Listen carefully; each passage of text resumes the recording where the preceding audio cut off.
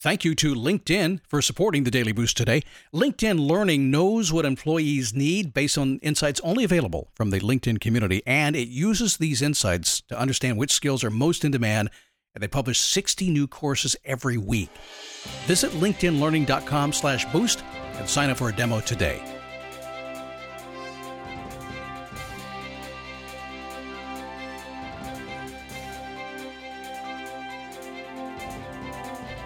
In my left hand, a very well-worn Marilyn Monroe coffee mug that says, "As I take a sip, some like it hot."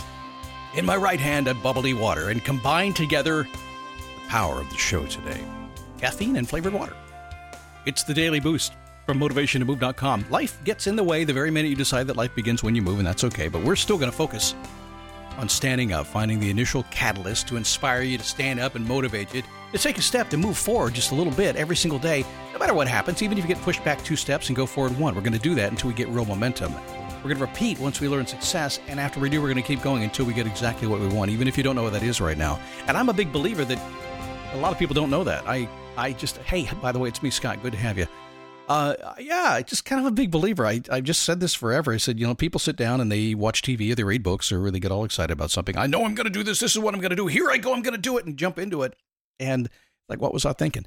It wasn't what you thought it would be. But along the way, you kind of find something that really works for you. There's always an element. It's all part of the journey. It's all part of the lesson, right? So I'm just a big believer that we start moving, we go forth, we try to find our way. Remember, if you're going to be real successful, and when I define success, it's just happiness or hanging out with your family, whatever you want it to be, something that makes you content, because I think content is happiness. But the truth is, we don't always know when we start out. And sure as heck, we learn, don't we, if you're smart. Hang out with anybody who's been on this planet for more than a couple of decades, and they'll tell you, I don't know what I was doing back in my 20s and 30s, started to figure it out in my 40s, maybe sort of. Thought I had it figured out when I turned 50. Yeah, I was even closer. It just keeps on going. That's life. And so all I know is this: if you keep looking at the things that you really want to bring to this world and to your world and the world of others around you, and every single day you get up and somehow shift your focus back to that, look in the mirror and do like I do, say, "Hey, dummy, get back on track." If you do that every single day, every now and then you'll fumble, but you'll get back up, and eventually you'll end up at a place that really makes you thrilled and happy, because the journey is what it was all about, and the journey are those decisions you make every single day. Every single day around here, ever since I began doing the Daily Boost, I have talked to so many folks, and a lot of these folks are dealing with other folks. They have employees in companies. They're HR people, I guess, from organizations just really all over the place.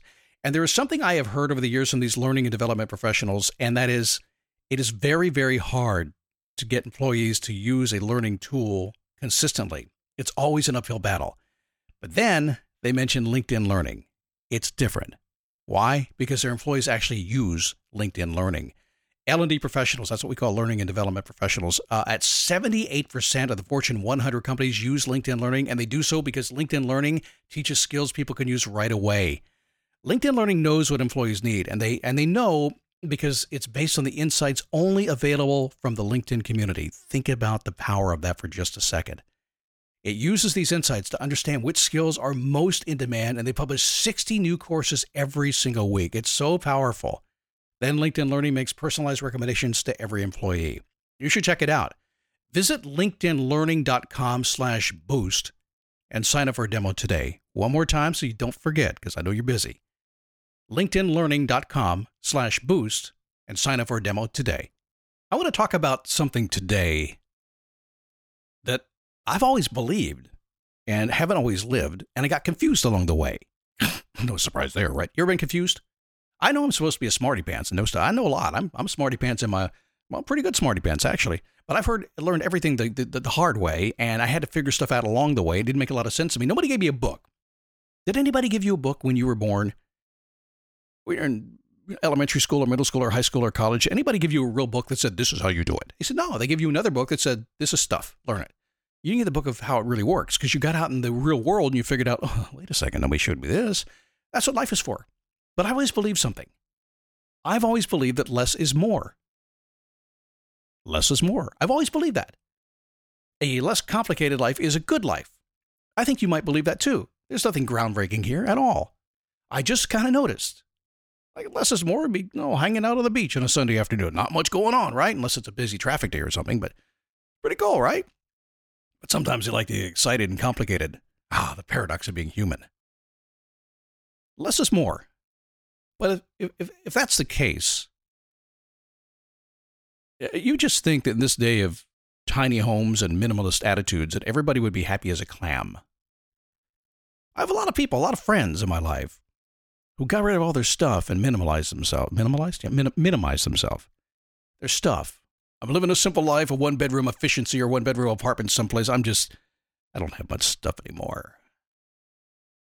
They seem happy for a little bit, and then they don't seem fulfilled, though. It's kind of a pretend fulfilled, the same kind of fulfilled that come with the stuff they had before.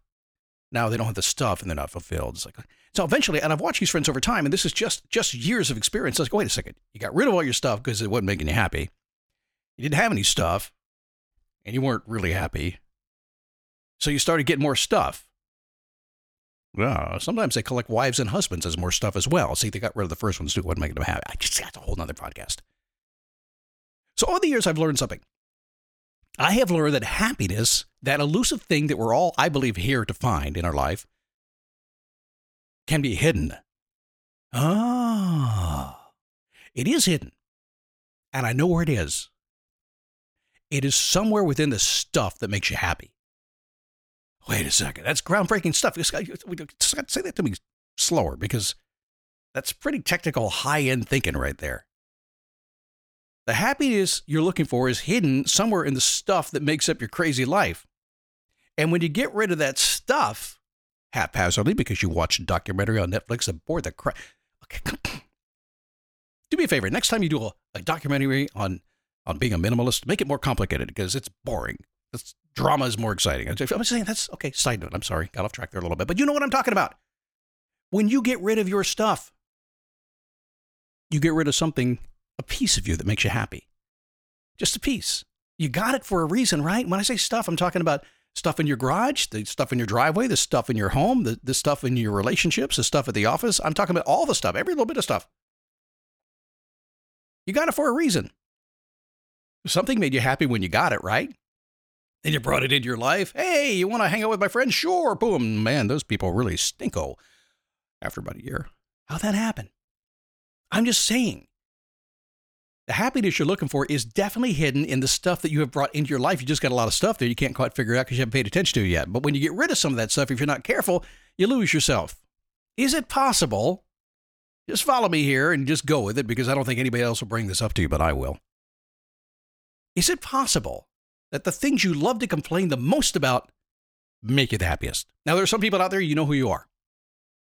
You know who you are. You're that kind of person that everybody knows who you are. You're like, I don't even want to get near you. You're just going to, I know.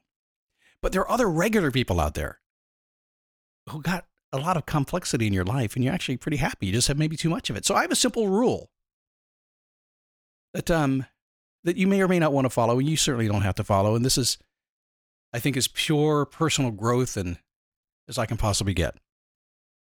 It's pure just simplicity. It's pure sophistication. It's just the way I think. Probably can't make a lot of money thinking this way, but can't help that. If there is something in your life that is making you happy, keep it. When it stops making you happy, drop it. If in doubt, don't worry about it. You'll figure it out. If there's something in your life making you happy, keep it. If not, just drop it. If in doubt, don't worry about it. So how do you play that out today? Is there something lingering in your mind right now that maybe used to make you happy? It doesn't anymore. If there's something lingering in your mind today that used to make you happy, but you're not doing it anymore, why is it not back in your life? That's it. It's that simple. If you have, as we talked about yesterday, the courage to recognize that and to make that change, you can instantaneously transform your experience every single day. So I'm not saying being a minimalist won't make you happy, but it might not. Being a random anything might not make you anything. That's just life. I know. It's so simple it can't possibly work. Imagine that, doing what makes you happy, not doing what doesn't make you happy, and having the nerve to make the change. I know. I'm such a bad man. Makes such common sense today. Hey, tomorrow we're going to talk about dogs. Is that okay? Because I think you can learn a lot from a happy dog. I'll tell you the story of Jackson tomorrow. A very cool, lovable dog story that you will get a lesson from that will blow your mind. I promise you. Why? Because it blew mine, and I wrote it. It's like, wow, I wrote that? Holy moly, that was so cool. Have a great day. I'm going to see you right here tomorrow on the Daily Boost.